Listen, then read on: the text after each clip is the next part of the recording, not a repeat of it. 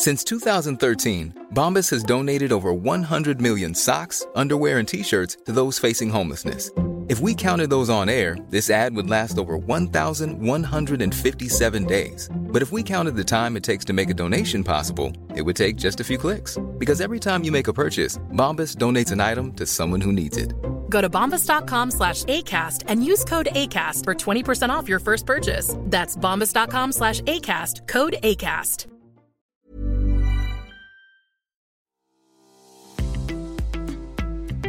This episode of Fat Mascara is sponsored by BetterHelp. Listen, we all carry around different stressors, big and small. Therapy is a safe space to get those things off your chest. Plus, it can help you develop coping skills that make your life easier. I will give you an example. If you've listened to this podcast for a while, you've probably heard me say it to Jess or to a guest. Reframe. Well, I learned that technique from a therapist. Here's an example. Now that I'm a freelance writer and podcaster, I get lonely working from home, and I feel like I'm never going to get to collaborate on projects again. And that's the truth. Reframe, I get to choose which projects I work on, so I'm in control of what I work on, and if I want to collaborate more with others, I don't have to ask anyone's permission. I can just do it. See what I did there? That's reframing. If you've been thinking about starting therapy or are looking for someone to help you process things and give you coping skills, give BetterHelp a try. It's entirely online, designed to be convenient, flexible, and suited to your schedule. Just fill out a brief questionnaire to get matched with a licensed therapist and switch therapists anytime for no additional charge. Get it off your chest with BetterHelp. Visit betterhelp.com/mascara today to get 10% off your first month. That's BetterHelp, HELP.com/mascara. Again, betterhelp.com/mascara.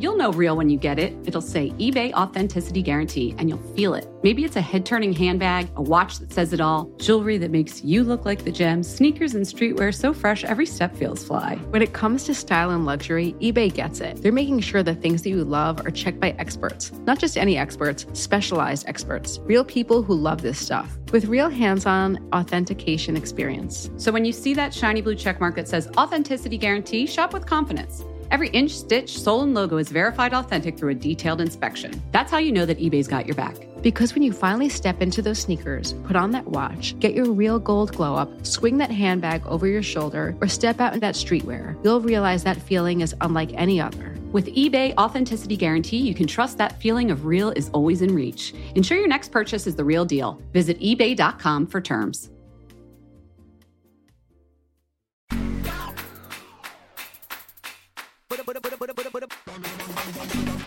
Hey, it's Jess, and welcome to Fat Mascara. I'm Jen. This is a beauty podcast.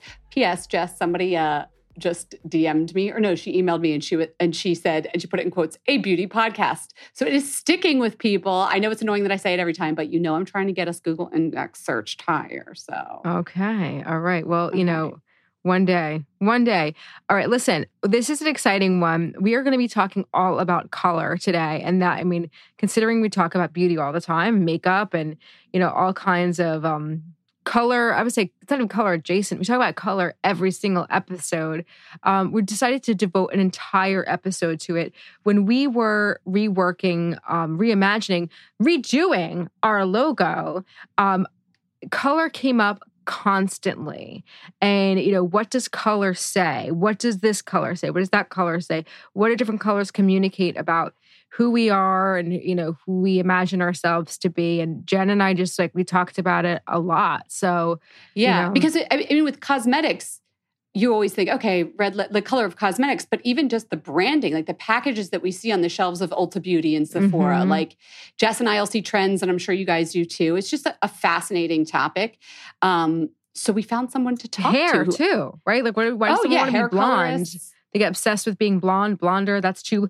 I heard somebody the other day being like, you know, I don't want to be like, you know, my natural blonde. Like, I hate my natural blonde. Like, I want to be like, and what they wanted to be was like a hair shade lighter. You know what I mean? Like, oh my God. What do all these things communicate? I think our guest, Lauren Lebrecq is her name, would have been fascinated too, because I've heard from people that like a yellow blonde says one thing, like fun, live, but like an icy blonde says another one, like rich bitch, whatever. Like even the tones of certain colors communicate something without you even saying it. And this is basically what Lauren Lebrecht studies. She's an assistant professor of marketing at the University of Rhode Island. She got her PhD in marketing from the University of Massachusetts Amherst. Her primary research focus is sensory marketing, and we'll get into with her what that is, but specifically color. She also happens to study social media engagements and online interactions as they pertain to marketing, which I think is very timely right now, especially the way brands communicate with you, the customers, through direct-to-consumer marketing. And she's on the editorial board of the Journal of Interactive Marketing, Psychology and Marketing, a bunch of journals. She's like a very well-respected, well-published researcher in this field. And we're so lucky to have her. So let's learn more about Lauren Lebrecht and what she does and have a very colorful episode.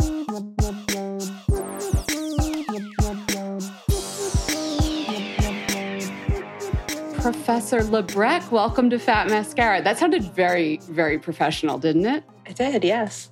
Okay, or Lauren, we should say. We are so excited to have you on the show.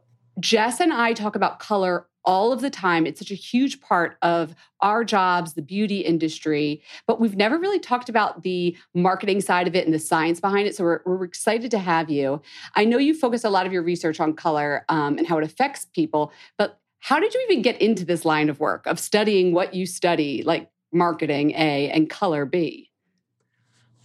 So it's kind of a roundabout story, but I actually started my first college journey was actually in art school. So I was at Parsons School of Design and at the American University of Paris studying art and design. So I love art and I love color. It's always been important to me. And I guess at one point I decided I didn't want to be a starving artist, and that might be the pathway if I continued art school. So I actually moved into the tech field, but I then went to get my PhD. So I actually did database development and web development and more of the tech stuff, got into digital marketing. That was like a hard turn. Yeah, like, we went from starving artist to, path to starving artist to digital marketing. Like, whoa. Yeah, I mean, it's kind of, so actually it's funny. I was in Paris and I was studying art and I'm like, having the dream of Paris. I'm eating baguettes and drinking wine and eating cheese every day and just like living the life. And my brother was in digital media and he sent me like this website he made and I was just blown away by this. This is like early 2000s. And I said, oh man, I'm going to be a starving artist and my brother's going to like change the world with this tech revolution. So I was interested in tech anyway. So I decided that was the sort of way to go. And then somehow in there, I got more into the marketing side of it as opposed to the developer side of it. And I decided to get my PhD. People convinced me that I should go get my PhD. And while I was there, you have to come up with a dissertation topic, right? It's supposed to be something that has been not studied before. So of course, at first I'm drawn to tech and it's the, now mid 2000s. And, tech is pretty hot.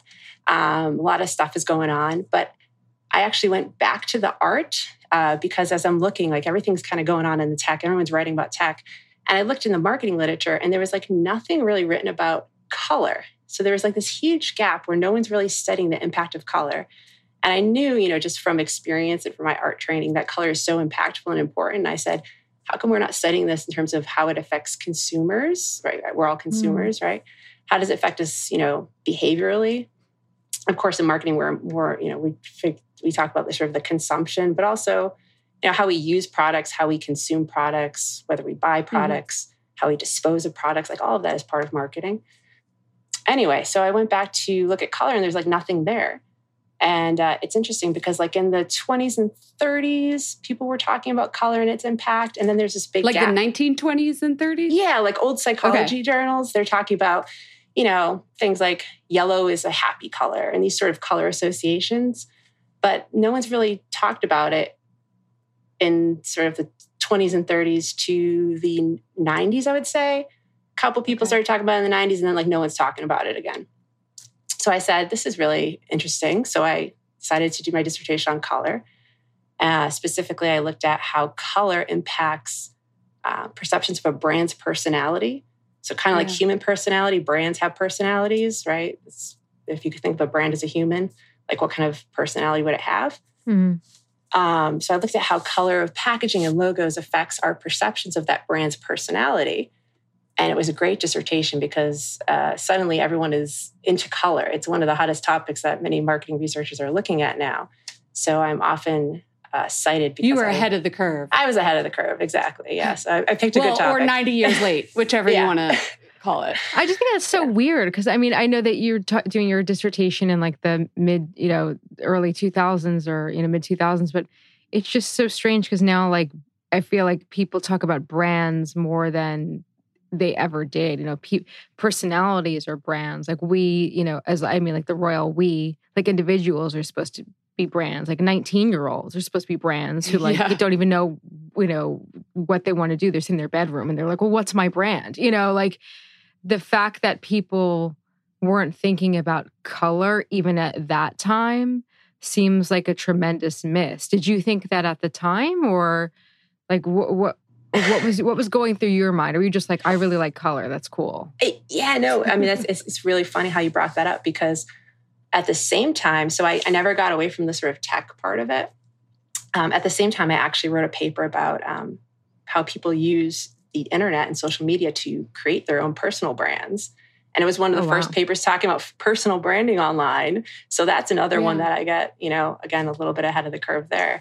But yeah, I mean, it was just extremely surprising to me that, again, there's like a handful of papers in marketing. In psychology, they've explored it a little bit, but in terms of marketing, I mean, it seems like this lowest hanging fruit possible, right? Completely. It's one of the cheapest things you can do is just use color. Right. You don't even have to anyone use color. You don't have to, pay for it. And we want to ask you about both your research and some of that psychology that plays into it. But I was reading one of your older, maybe it wasn't an old paper, one of your papers talked about this terminology, sensory marketing. So just like to give background to our listeners, what is that? And is it at play in the world of like beauty and personal care? Definitely. So sensory marketing, it's kind of like not just color, but this field of sensory marketing kind of exploded in the early 2000s. Where people started to, again, it's kind of like a low-hanging fruit, right? People weren't really studying how the senses impact, again, our purchase behavior, our consumption behavior, how we view brands and products and people, I guess, services, right? So sensory marketing basically looks at how to utilize the five senses to create, again, experiences or products. So I tend to focus on the visual. I like color. There are people who kind of devote their research career to looking at how scent impacts consumption behaviors and how you view certain products or people. So all the five senses. And it's very interesting because brands are doing it. Like brands have been doing this for the longest time. But the academic world, I guess, didn't really look into it in a systematic way up until, I would say, like the early to mid 2000s. So for instance, hotel brands, right? Hotels want to have a consistent look and feel across all their properties. So if you go to a Marriott in Chicago or you go to Marriott in Paris, when you walk in, you're going to have the same sensory experience. The colors are going to be similar or the same. You might even recognize the smell of the lobby, right? These are all ways that marketers use to create the sensory experience. It's interesting because I found out as preparing for this podcast that Marriott actually has a signature scent they call a tune. And you can actually buy a little scent diffusers and candles and all these things. That's the Marriott scent. So you can make your house smell like the Marriott, which I found a little strange. I get that with La Serenus and some Positano hotel. I don't know. I did not know Marriott had one, but okay. Yeah. I got a link that I put down. I couldn't believe it. There's all these Marriott scent diffusers and candles. And I'm like, okay. I can't remember what a Marriott smells like. I haven't traveled in that in a bit. Yeah, well, allegedly it's supposed to smell, I have it here, like apple and grapefruit mixed with jasmine, rose, and cedar. So, yeah. Okay, Marriott. It sounds really nice. Yeah. It does. So that whole putting together a brand in the five senses, that is sensory marketing. That is sensory marketing, yeah. So, I mean, brands are doing this and maybe they're not systematically thinking about it. I mean, some brands do. I know BMW, they have a whole engineer team that thinks about the different sounds. So when you click your turn signal or when the door opens, all these sounds are crafted in a way to make a consistent sound for the brand, if that makes sense. I love that. Yeah. Okay. Oh, no. So you go into a BMW, like you hear that sound, you recognize it as I'm in a BMW.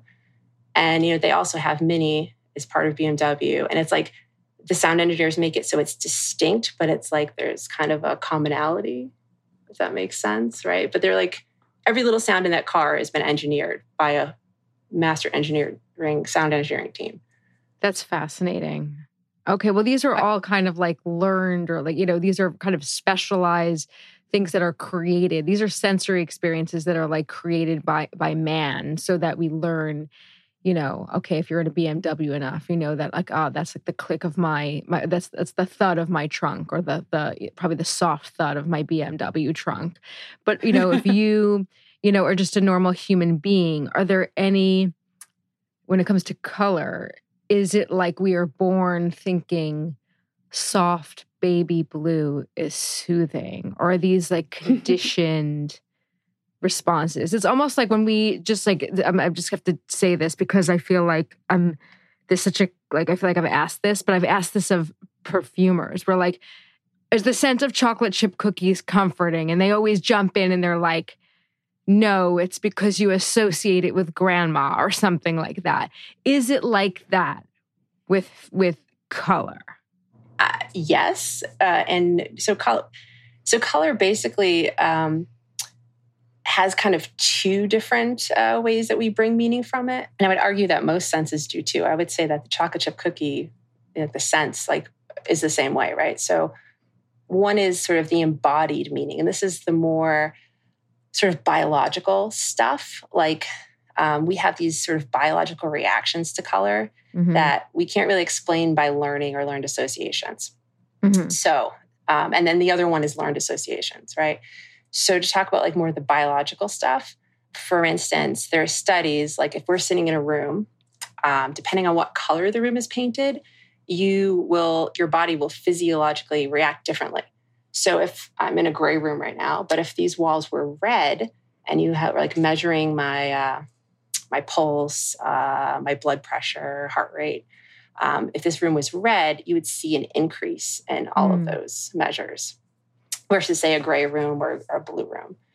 So that's like a physiological reaction to the color. And it's not necessarily like conscious and we didn't learn it, right? We just have this reaction. Another great example is how light is used in sort of light therapy. So some babies are born with jaundice. So they have like this yellow pigmentation on their skin, which is actually caused by some substance in the blood, right? That hasn't properly broken down and kind of makes it appear yellow. So what they do, I actually have a niece who was born with jaundice, and they took her home and they had this little suitcase. It was like a light suitcase, and it had this blue light. And they would put the baby in the light suitcase, and she would be exposed to this blue light. And the blue light actually like broke down this thing in the blood and cured the jaundice. So the light actually reacted to the human body.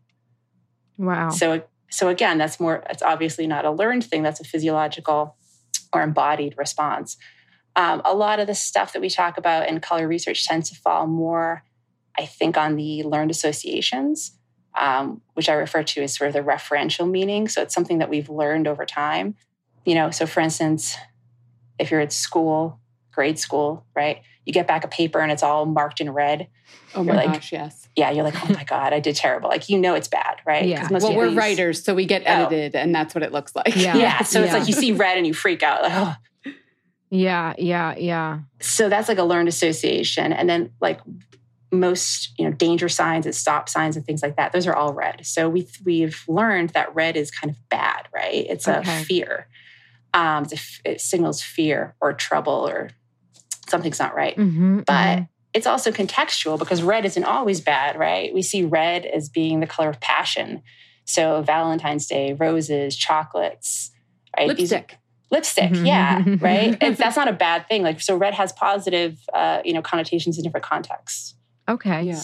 I got it. All right. Jess said baby blue and soothing. What's that about, Jess? Do we have to dig into your psyche? I just think like baby, like soft pastels. Like I just think soft pastels are like very soothing. Or like I could have chose baby pink or lilac or soft yellow. Is there something to that? Yeah. Something that's easy on the eyes, Yes, so there is something to that. I mean, there is a whole, environmental psychology research out there that looks at things like, what are the appropriate colors to paint a wall, let's say in a hospital or somewhere to make it, a calming environment or a soothing environment. And pastels do tend to soothe. There's a special color out there called Baker Miller Pink. And it is a very light pink. And that also has been actually studied and shown to calm and soothe as well. So, Ooh. Wait, are Baker and Miller people, or are they jobs? The guy baking the bread and the mill and the wheat? I need, why Baker Miller? So random. Oh, so... If you don't know, I'm sorry. I didn't mean to put you on the spot. I do know. I'm trying to remember so it was actually a study that was done. Oh, geez. It was, I think, a Navy facility. And the scientists who did the study, I think they got the permission of whoever was in charge. That was their name, was Baker and Miller. Got it. Yeah. And I think it's Baker. I'm sorry. It's either Baker Miller or Miller Baker. And I'm questioning myself which one. I'm not Only Baker and Miller will care, so it's fine. But it's a specific, again, this really light pink where it actually has been scientifically studied. And it calms people down, which I can talk about more about it of how it calms you down if you're interested, of how people use it. Do you want to know a little more about it? Yes. Give us a couple lines, Yeah, sure. So it's really fascinating. So there are a few sports teams that have actually painted their locker rooms in this specific shade of pink. And it's not their locker room, but they do it for the opponent's locker room because they want them not to be, they don't want them to be strong and aggressive. They want them to be calm, right? And it's part of this study because they found that people, again, were sitting in this room. It's kind of calms them down, it soothes them down, and makes them passive. Competitive psychology on the opposing team. I like that. Yeah. So there's a couple different sports teams who have done it. It's actually, there's a controversy around one of them because people said that it was kind of a gendered thing and that they were, calling them girls or, making it pink. Oh, yeah. So there's a little controversy around at least one team's use of the color pink.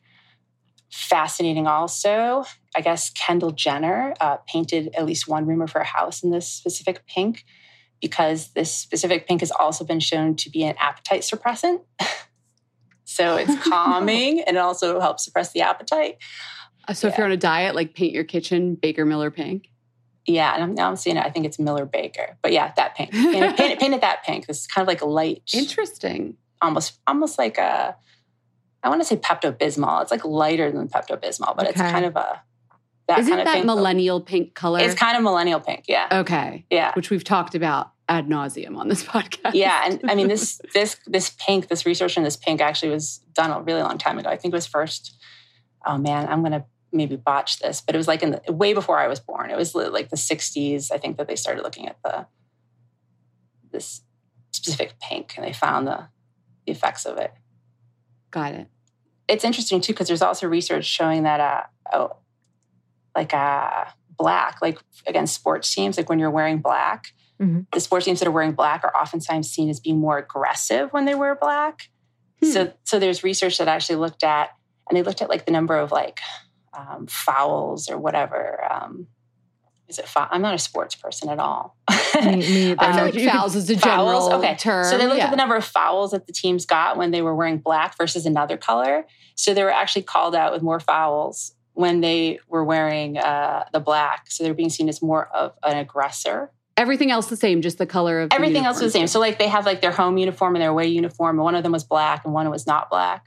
When they're wearing the black uniform, they were seen as more of an aggressor. Interesting. Again, I'm not in the sports literature at all, but I find it pretty fascinating. And so obviously it affects your own mood with painting the walls, like you're saying. It affects how other people see you with the referees you were just talking about. Are there any other examples of how people treat you differently when you're wearing? Is it could you just be wearing different colors? Yes, there are. So it's really fascinating. One of my favorite studies out of this researcher, Andrew Elliott, out of the University of Rochester, who looked at, basically he had a woman, the same woman, pretend that her car broke down, and she stood on the side of the road with her broken down car, trying to wave for help. And what they did is they did it over multiple days. and they had the same woman, and all they did was change the color shirt she was wearing. And they wanted to see whether or not the color she's wearing affected how people treated her. And what do you know? So when she was wearing red, a larger percentage of men stopped to help her versus when she was wearing, I think it was blue and green were the other colors that she used. So just by simply wearing the color red, more men wanted to come and help her. Not women. What do you attribute to that? But not women. Yeah, so I didn't do this paper, but he attributes, and I agree that this seems logical to me, is that there's like a biological thing going on with red. So red kind of signals sexuality, and I guess, women who are sort of more red in the face, or they have more, I guess it's a signal of fertility. Or flushing. Right? Yeah. Arousal. So just like it's a non-conscious thing. Like men aren't thinking, oh, she's wearing red, I think she's hotter, right? It's like they see the red and it just kind of signals these sort of biological... Go there. Yeah, go there, help. Okay. He also did another one where he did it specifically for dating too. So he did the same thing. Like he showed pictures of different women. They're wearing different color clothes. Same exact woman, like he photoshopped it, right? So she's in the same pose, looks exactly the same. And more heterosexual men wanted to date and found the woman wearing the red shirt attractive than when she was wearing the other colors. I mean, just as beauty editors, you could talk about this forever. Like there's red lipstick, there's red nail polish. There's a reason these colors, like we keep coming back to, right? It might be the same biological impulse. Mm-hmm. Yeah. Okay.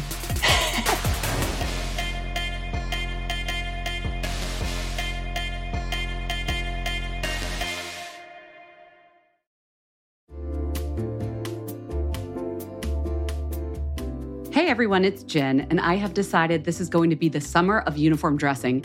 I'm going to have a few pieces on heavy rotation, and I'm telling you right now, they're all going to be linen, and they're all going to be from Quince.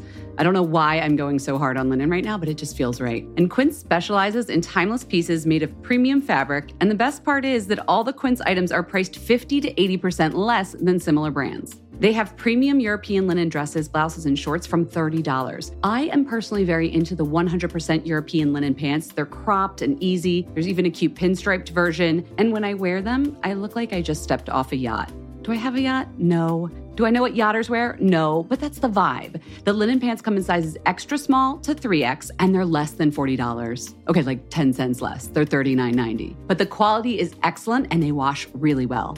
How does Quince do it? They cut out the cost of the middleman and pass the savings on to us. Plus, Quince works with factories that use safe, ethical, and responsible manufacturing practices and premium fabrics and finishes. Get warm weather ready with Quince. Go to quince.com/fatmascara for free shipping on your order and 365-day returns. That's quince.com, QUINCE, quince.com/fatmascara to get free shipping and 365-day returns. Quince.com/fatmascara.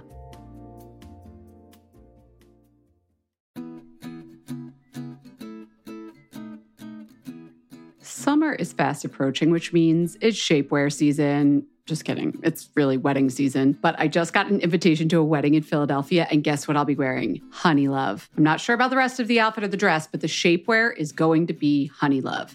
Here's why. Honey Love has revolutionized compression technology so you no longer have to feel like you're suffocating when you're wearing shapewear. Plus, they have lingerie-inspired design details that you'll want to show off, and all their fabrics are breathable to keep you nice and cool, which is perfect for hot days. Let me tell you a story. I remember being at a wedding, this was a few years ago, pre-Honey Love, and I wore a jumpsuit, and I wasn't sure if the bathroom door locked well, but I had to take off the entire jumpsuit and then roll down the shapewear to pee, and I was like holding onto the back of the door at the same time, completely naked in the bathroom, and it took so long, and I caused this whole backup of the bathroom line, and after that, I was like, never again. Until Honey Love came along. Honey Love's Superpower shorts have a 100% cotton gusset, so you don't have to wear underwear underneath. And there's a convenient opening in the underwear area, so you don't have to take off the whole thing to go to the bathroom. It's so easy. Honey Love products make you look good and feel good, whether it's for a wedding, event, an everyday boost of confidence. Honey Love is the perfect plus one. Treat yourself to the best bras and shapewear on the market and save 20% off at honeylove.com/mascara. Use our exclusive link to get 20% off. That's honeylove.com/mascara. After you purchase, they'll ask you where you heard about them. please support our show and tell them we sent you. honeylove.com/mascara for 20% off. The summer vibes are just getting started, so shape your life with Honeylove.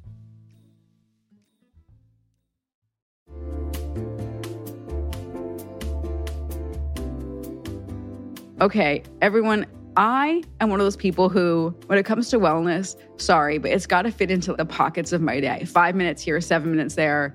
When I'm like in the kitchen and I'm microwaving something long, it's got to be convenient. And that is why Alo Moves works for me. My mindset has changed. The app makes it easy for me to keep my wellness routine on track because they have everything in one place and bite-sized little bits: yoga, Pilates, fitness classes, mindfulness, self-care tips, healthy recipes, so much more. From beginner to advanced, Alo Moves has the flow or class that's going to fit into your schedule. Their classes range from 5 minutes to an hour, depending on what you're feeling that day. You know what feeling I'm feeling most days? I'm feeling 10 minutes. I've been doing Joanna Thompson's, right? That's about it. Yeah, that's good. 10 minutes. Joanna Thompson does these yoga lattes in 10. One day will be abs. One day will be arms. Today, Jess, is booty day. And we're just going to get it done all in 10 minutes. If you're trying to get a good sweat, then you've got to try their award-winning workouts like the sweat-inducing yoga flows or the reformer Pilates workouts without weights.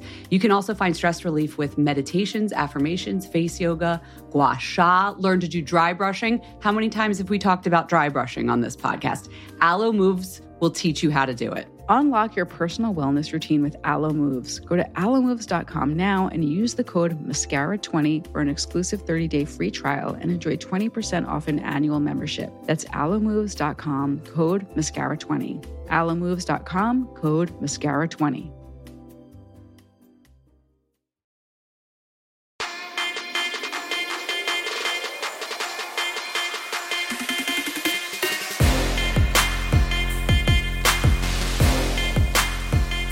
So you mentioned, I do think that it was funny that you mentioned like the popularity of this Miller Baker pink, which we're just going to I'm just going to call it millennial pink for fun right now. Sure. I mean, that is the color that for like the past, 5 years, just like won't die. It's definitely like on the downslope, but I'm still seeing it. What do you think attributes, like, why do you think that's so popular? And why do we see, so many colors like rise and fall in popularity? That's a huge question, but let's start with millennial pink and go from there. Start with millennial pink. I don't really know the answer to millennial pink. I think that... Well, yours says an appetite suppressant and it calms you down. So that's like... Well, yeah, that's what I'm... It's just like... plus one. It's like a nice color. Yeah, it's like not a fence. I don't think it's not a bright pink, right? It's kind of like a more muted pink. Yeah, it's a neutral. It's basically it's a neutral. Yeah. But I mean, if it calms people down and it, appetite suppressant, like you said, like I said, there's nothing like kind of offensive about it. I don't know. I can't. Okay. I don't know the answer to. I don't know the answer to the millennial pink. Although we were talking about the Gen Z green. I had mentioned that to you because I read somewhere that like green is the new pink. What do you think about that? So I think that's interesting because you have kind of like this calming, millennial pink that's kind of everywhere and out there.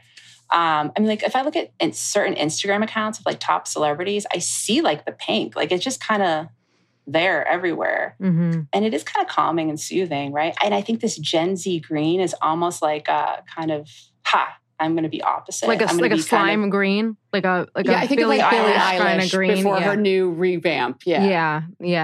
Now she's like sexy. Yeah. Yeah. I mean, it's like this lime green or this really intense green. And it's kind of like the opposite of saying like, I'm not going to be boring and neutral. Like I'm going to be in your face and fun and a little more exciting. Yeah. And I mean, there's a big thing about green and, greenness, like eco-friendliness and recycling. Yeah. And Gen Z, I know, because I teach Gen Z, they're very much into saving the earth and sustainability is important to them. So I can see the green kind of signaling something like that as well. But I also think it's kind of maybe a little more, in your face. I want to be exciting and different. Yeah, I don't know like how deep like it goes sometimes. Like I like that extra layer, but I don't know if people are like, and I'm saving the planet. I just feel like, but I like what we're saying. Yeah, no, I think it's not the people thinking they're saving the planet, though. I think it's the brands. Like a lot of brands are using greens. Yes. Not necessarily, I mean, a lot of beauty brands are, but beyond beauty brands, like so many brands are kind of using greens or using these like more muted shades to kind of signal like, or try to signal like, oh, I'm eco-friendly or I'm recyclable or I'm sustainable. And I think that people, we kind of see, I'm actually doing some research on this, where we don't necessarily like, again, overtly or consciously say, ooh, it's a light color or it's a green, so therefore it is earth friendly.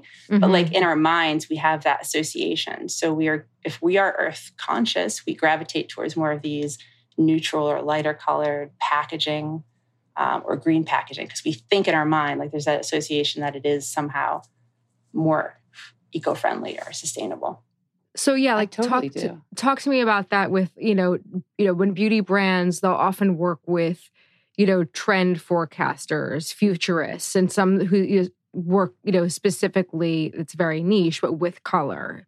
You have a really specific line of work, but there are, these, futurists who just do, kind of more visual work. And they're talking about like, okay, here's going to be your color palette for, 2023. And they will be tasked with coming up with like, such and such brand's line of nail polishes. Where, like, are these forecasters like ever right? Do you suspect that they're ever right? And like, where are they pulling these like rabbits out of hats from? Yeah, that's a great question, because that's actually one question that I looked into when I first started this dissertation work. So I'm like, who are these people, right? Like, how did they get this authority to say what the color of the year is, right? Yeah, we see that. Yeah, exactly. That's a great, like, practical example for listeners who are like, what is she talking about? The Pantone color of the year, and it will be like, Jen, what was like a Pantone color of the year? Why can't I think of one right now? This year, there's two. Oh, keep going. It's just like gray, and then there's this like bright yellow. And what was the significance? Okay, academic thoughts on that, please. Well, I mean, I think that they're kind of signaling like we're getting out of this gray COVID period, and I think that their rationale is like the yellow is kind of like the future, and sort of the sunshine is all around the corner. Like we're making it through. And I'm kind of think that's why they made the exception of doing two. I think they've done it a feat times where they've done more than one, but typically it's just like one color of the year. Okay. And so, yeah, where do they pull that information from? What are they doing? Looking at culture? So it's, So it's really interesting. So there's a few like groups. So there's different colors of the years and different groups predict them. And they tend to, be pretty consistent, but they're not always exactly the same. So like there are these like nonprofit groups or associations, right? Where design professionals, you can join, and they all get together and they discuss sort of color trends and do this forecasting. So like the Color Marketing Group is one. There's the Color Association of America, and then there's an international one. And I know that the Color Marketing Group, I was going to try to go to their conference where they just kind of like have this conference and they all kind of sit down and talk about what they're seeing and the trends and this, cool. Like weekend or something, they kind of come up with like what they're forecasting the new trends are going to be for the next year. So that kind of gives you some insight into how they do it. Is like they're basically looking to see like what's going on out there, right? And they're all kind of coming together and discussing what they're seeing and looking for patterns and trends emerging from just observing the world and what's going on.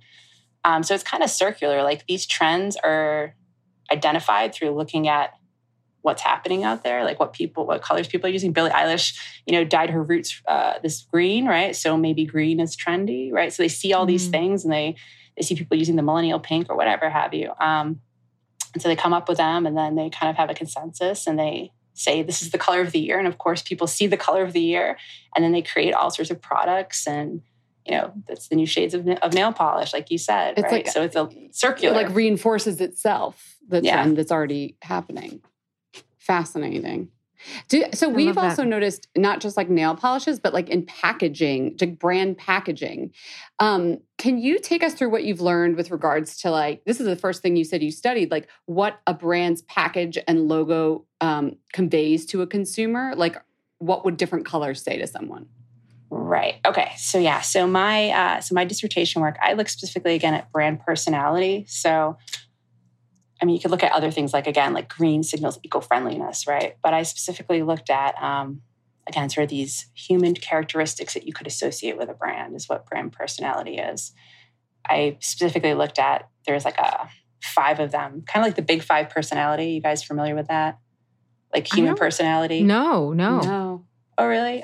Go on. So if you Google it, you can take a quiz and find out like how you fit into like, what's your personality type? And I'm scared. No, thank you. Oh no. And I'm going to botch this because I don't really study the big 5 too much, but there's like, agreeableness, like there's one about like being exciting or adventurous. I can't remember what it's actually called, but like how agreeable, how exciting. And then there's like neurotic is one of them. That's the bad one. So there's right. There's 5 different, dimensions of like how your personality fits, right? You can take a little quiz online. So like brands, a researcher, Jennifer Archer, came up with sort of the 5 for the brands. And those are competence, sophistication, excitement, sincerity, and ruggedness, right? So I looked at those. Okay. So those are kind of like the 5 brand personalities. So I looked at those are the things that you want to be if you're a brand? Well, those are like the sort of personality traits. Yeah, okay. I guess. So if you want to, so for instance, you might want to have an exciting brand, right? So there are different elements, visual elements, color being one of them, that I could use to make my brand seem exciting versus a sincere brand, let's say. Okay, I understand. Can you give us examples? Give you examples. Yeah, sure. All I thought of was Red Bull when I heard exciting. Oh, yeah. Like for instance, I'm actually drinking this. I don't know what brand makes this. It's Coca-Cola. This is called AHA. It's like sparkling water. Yeah. Right. So I think this is like trying to be exciting. This is actually yellow. It's like bright yellow and lime green. Yeah. It's a caffeinated water and it's got bright colors and their packaging is kind of like stands out when you go into the grocery store. It's these bright colors and says to me, this is exciting. AHA. How much more exciting can it get? They're trying to scare you. Yeah, it's not just like the colors they choose, but like the brand name itself. Like, so what name you choose, AHA is very exciting. Whereas, I don't know, I can't think of a good one off the top of my head. Like Dove is very like soft and sincere. Yes, right? Totally. Does that make sense? Yeah. So all these different elements kind of combine to make that personality perception. And color played into that in your research in what way? Like yellow and green are exciting? I don't know. I'm just guessing here. Yeah. No, yellow's a little exciting. So it's interesting. Yeah. So what I did is I took different like these fake logos and I just showed people different color versions of these logos and said, if you saw this brand logo, like what would you think about this brand? And they answered these different questions that assessed the personality of the brand. Right. Kind of like if you looked at this package, how would you, this can of sparkling water I'm drinking, like what do you think about it? Right. Right. Say it's exciting. I found that there are different colors or different hues. So far we just have been talking about color as like red, green, and blue and stuff, right? When we talk about color, we talk about the hue is like, again, the red, green, blue, yellow, orange. That's what we're talking about. Mm-hmm. But in addition to like the hue, there's also 2 more dimensions. There's value or brightness, which is actually like how white it is, like how much white is in the color. Okay. How light it is, kind of like a pastel versus like a not pastel. Right. The other one is saturation, which is like sort of like how intense the color is. So like how much orange pigment is in this orange, right? Is it like a very orangey we've orange? All filtered photos. I feel like everybody's familiar. Oh yeah, desaturated. Yeah, exactly. So in my research, I looked at not just the hue, right? Like the name of the color, like is it a red or a green or a blue, but how these other ones also impact perceptions of personality. So what did I find? So of course things, worked out. Otherwise I wouldn't be talking to you. So for instance, exciting brands tend to use like more of the warm colors, like your reds, orange, yellow are seen as more exciting. Competence is blue is a highly competent color. So, and it makes sense almost from a learned association standpoint, because if you actually look at like bank logos or the colors that, banks and tech companies use, they're all like tend to be blue, right? And it's signaling sort of competence and intelligence. Sophistication was a cool one. Sophistication, black is highly sophisticated, purple, highly sophisticated, and also pink to a part. And it's mainly because the sophistication, the way they measure it, it kind of has like a feminine side to it. Like there's some questions about femininity. So that's also a little bit sophisticated.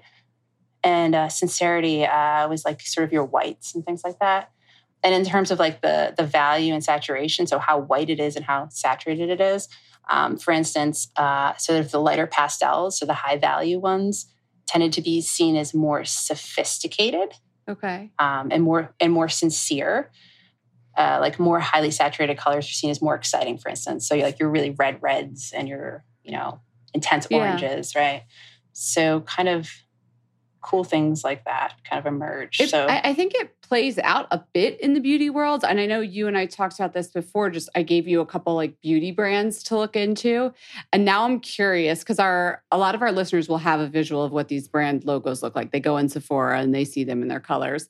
I'm curious if it lines up with your research. So could I ask you about a couple brands? Sure. Okay.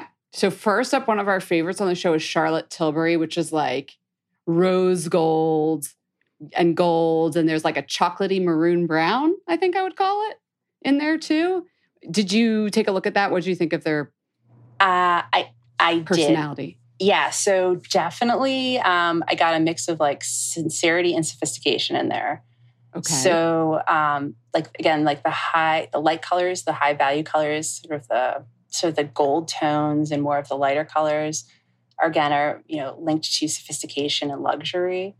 Oh, she would love that. Yeah. And also there's, not in my research, but there's another researcher who looked at tipping, like in a tipping contest in a restaurant. And they found that when the bill that you get, the billfold with the bill in it, when it's gold, people tip more because people associate gold and metallic colors with luxury. Oh, hear that, waiters? Change out your little thing for gold. Right. You get higher tips. Exactly. Okay, maybe that's what Charlotte was going for with her luxury. What about something like Drunk Elephant? They've been they kind of changed the game and used all these like bright rainbowy neons, but they weren't super saturated. I don't know how to explain it. What did you think of that? Yeah, so they were slightly confusing to me because they a lot of their products were more like high value, sort of more kind of like you said, not super saturated, more like a lighter pastel-y, right? Yeah. But then, and there's a lot of white too. They don't just use all the bright colors in their packaging. They have a lot of white too. So it's not too bright. So it's kind of keeping it more sort of grounded and down to earth. But then, there is some of them are really super bright saturated colors. And on the website, when you roll over the images, these bright colors pop up. So they're trying to, I think, get some sophistication and sincerity, but really but we're not boring at all. We're exciting. We're new and exciting. So that's, to me, was what those bright colors were kind of signaling out there. And then my last thing would be literally, I feel like every skincare brand that launched in the last 10 years was pastel pink or beigey. I'm thinking of Saturday Skin, Glow Recipe, Kylie Skin, Function of Beauty. That's a hair brand, but still. Did you look at those websites? Don't they feel like they all kind of start to blend together sometimes? They do, yeah. And what are they conveying to you or to us? Yeah, so again, I think the lightness of the pink, sort of this natural tone, the natural sort of lightness, I think, is trying to be more, sincerity. It's a wholesome, it's good for you. It's not going to damage your skin. That's kind of what the lightness kind of says to me. But also, it's not bright. So it's sophisticated as well. So sophistication, again, in my research, the sort of more pastel-y colors were seen as more sophisticated or glamorous and luxurious. You're making me think before we ask you a couple personal questions before we go. I was thinking about have you ever seen any good examples of a big fail, a brand that changed its color or made it the totally wrong color of a product inside the bottle? And tell me about the failures. These are my favorite things to hear about. Yeah. So, I mean, unfortunately, the only failures I could think about were not beauty. They were actually So food curious. products. Yeah. So they're both cola brands, right? So Pepsi failed miserably once, and Coke also failed. Maybe not as miserably as Pepsi, but if you remember, in the early 90s, they launched Crystal Pepsi. Yes. Yeah, I personally was excited about Crystal Pepsi. It was cool. Right? It was cool. I wish they'd bring it back, but I'm not a so Pepsi person, but it was cool. I'm not either. I don't even drink soda, but so they basically made, Crystal Pepsi was clear Pepsi. And that was their whole thing, was it's clear, right? And so they took out, I think it was supposed to be more natural. So they took out the artificial coloring, like the caramel coloring. Was that the that makes thing? it brown. I think so. I thought it was just we made it clear, I just remember getting a big 2-liter of it, and then we just never had it ever again. I feel like it was before its time. Like if they did it now, people might be more apt to drink it because everyone wants like no artificial flavors and colorings and all that. But then it was again, because of learned associations, we have such a strong association with colors and tastes that when you change the color of something, you change the taste. So I would think it would taste like lemon, even if it wasn't lemon. Exactly. And, and that's what happened. And people it flopped miserably. And I've done experiments where I've changed the color of beverages and give them to students. And I've made lemonade. It's just lemonade, right? And I've put in food coloring to make it purple. And I'm not even kidding you. 40% of the people will tell me that it tastes like the purple Gatorade.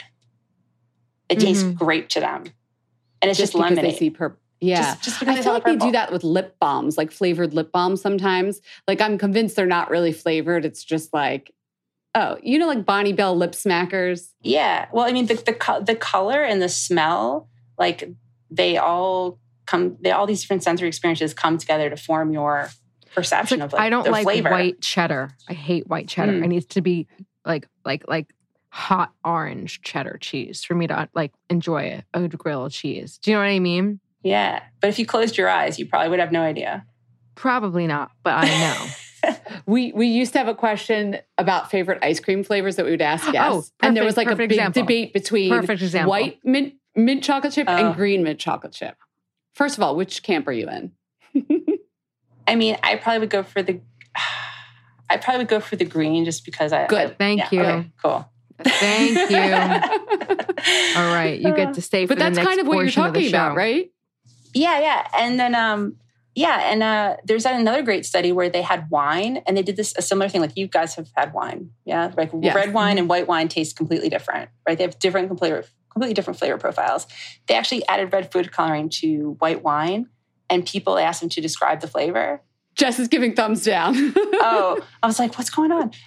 They described the flavor of it and they described it in terms of red wine. Oh, weird. And cherries and berries and fruits that weren't even in there. And the tannins or whatever. Exactly. Yeah. It's so they funny. used words that were.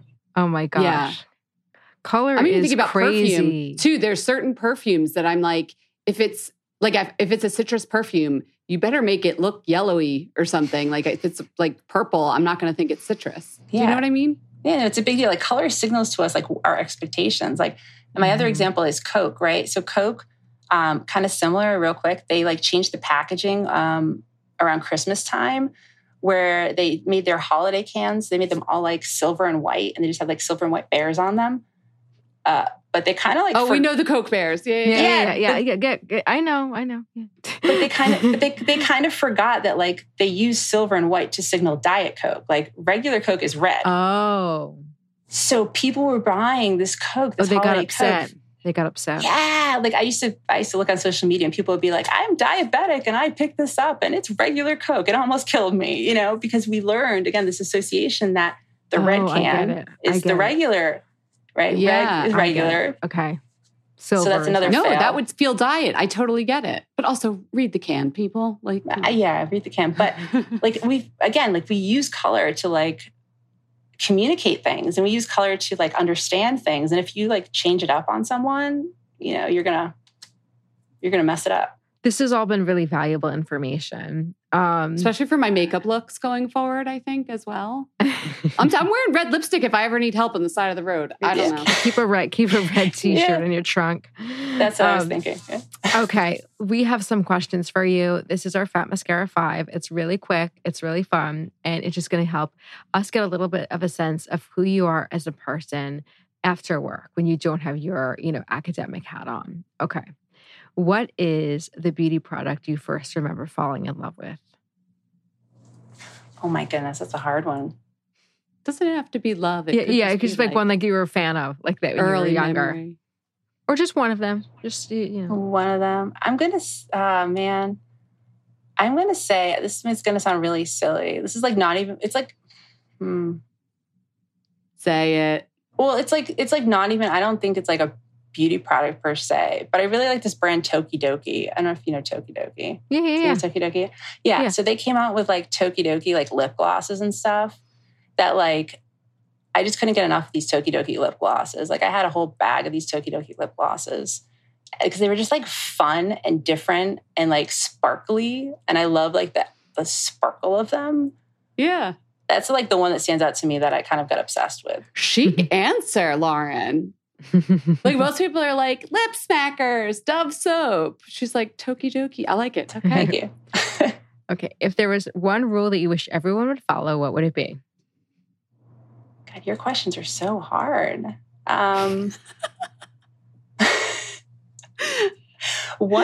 She's treating it like a test at college. I know. Yeah. I must get the right answer. Didn't she do like a dissertation? I didn't think these were hard. I'm like, that's the thing is like I think about things for like a long time before I write. That is your job. That is your job. I get it. And I don't usually take tests. I give tests, or quizzes. So one rule, I mean, like the one rule is I wish. Well, I don't know. It's just like it's not like a rule, but it's like a social rule of just like be patient and like. Well, I wish people would just be kind, but like wait your turn. Like people are so like anxious to get places, whether it's driving or like trying to cut a line or something. Like just be respectful of the queue and wait your turn. Wait your turn. Okay. I like that. What is your most indulgent snack? I don't know. I really like Dove chocolates. Oh, just like the little like single wrap Dove chocolates? Yeah, like they've got this dark chocolate one. It's like a dark chocolate truffle, and it's like melts in your mouth in a way that no other chocolate I feel melts in your mouth. Like even I gotta get to CVS. Dove sponsor Dr. Lebrecht. That was like because I've seen branded placement in a TV show I was just watching for Dove chocolates, and that's literally how the character described it. So well done. Oh, nice, thank you. Okay, yeah, it's usually like a woman having like a quiet moment to herself with a Dove chocolate. Yeah, it's like the dark chocolate truffle one. It just like literally just melts in this magical way. Okay, what is your most favorite? What is your most played song on your favorites playlist right now? I think currently I'm into Fantagram, and I would say it's probably Blackout Days. Okay. Now a whole new personality comes out here. I love this non-academic side of you. All right. Thank you. And then, okay, if she thought the other ones were stumpers, I feel like she's not going to like this one. If there were to be, I can't read anymore. If there were to be a movie made of your life, who would narrate it? Threw you for a loop there. She thought we were going to say who would play you. Yeah, that's what I did think that. It's almost like she had an answer at the like a tip of her tongue. Like she was ready. Oh my God, who would narrate it? I would want Morgan Freeman to narrate it, of course. Take a number. I feel like they were like people always say that. Like, I mean, just think of narrators. Do you put backup? If he's not available. If he's not available, it's got to be a good voice. You can have Morgan Freeman.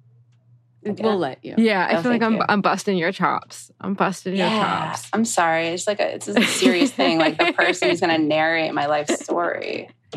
I feel like that's a damn good narrator. Yeah, he's the best. You picked well. Okay. Thank you so much. All your research and a little bit about yourself. Thanks for coming on the show. This was awesome. I've learned a lot. I feel like I'm going to look at every brand now differently, and I'm going to look up these five qualities. I'm fascinated now. I'm going to look at every 5. Yeah, I'm going to be looking at brands through a much more like not discerning, like critical, a much more critical lens. A critical lens. Like, what are they trying to make me think? Yeah, exactly. Yes. I know. Really cool. Thank you.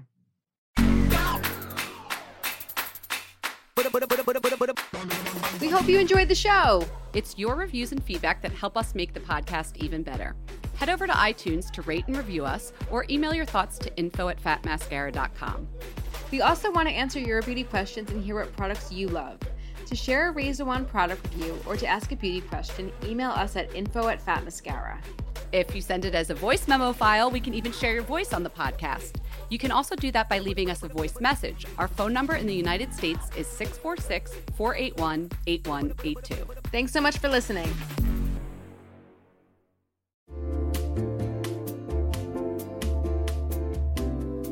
You'll know real when you get it. It'll say eBay Authenticity Guarantee, and you'll feel it. Maybe it's a head-turning handbag, a watch that says it all, jewelry that makes you look like the gem, sneakers and streetwear so fresh every step feels fly. When it comes to style and luxury, eBay gets it. They're making sure the things that you love are checked by experts. Not just any experts, specialized experts. Real people who love this stuff. With real hands-on authentication experience. So when you see that shiny blue checkmark that says Authenticity Guarantee, shop with confidence. Every inch, stitch, sole, and logo is verified authentic through a detailed inspection. That's how you know that eBay's got your back. Because when you finally step into those sneakers, put on that watch, get your real gold glow up, swing that handbag over your shoulder, or step out in that streetwear, you'll realize that feeling is unlike any other. With eBay Authenticity Guarantee, you can trust that feeling of real is always in reach. Ensure your next purchase is the real deal. Visit ebay.com for terms.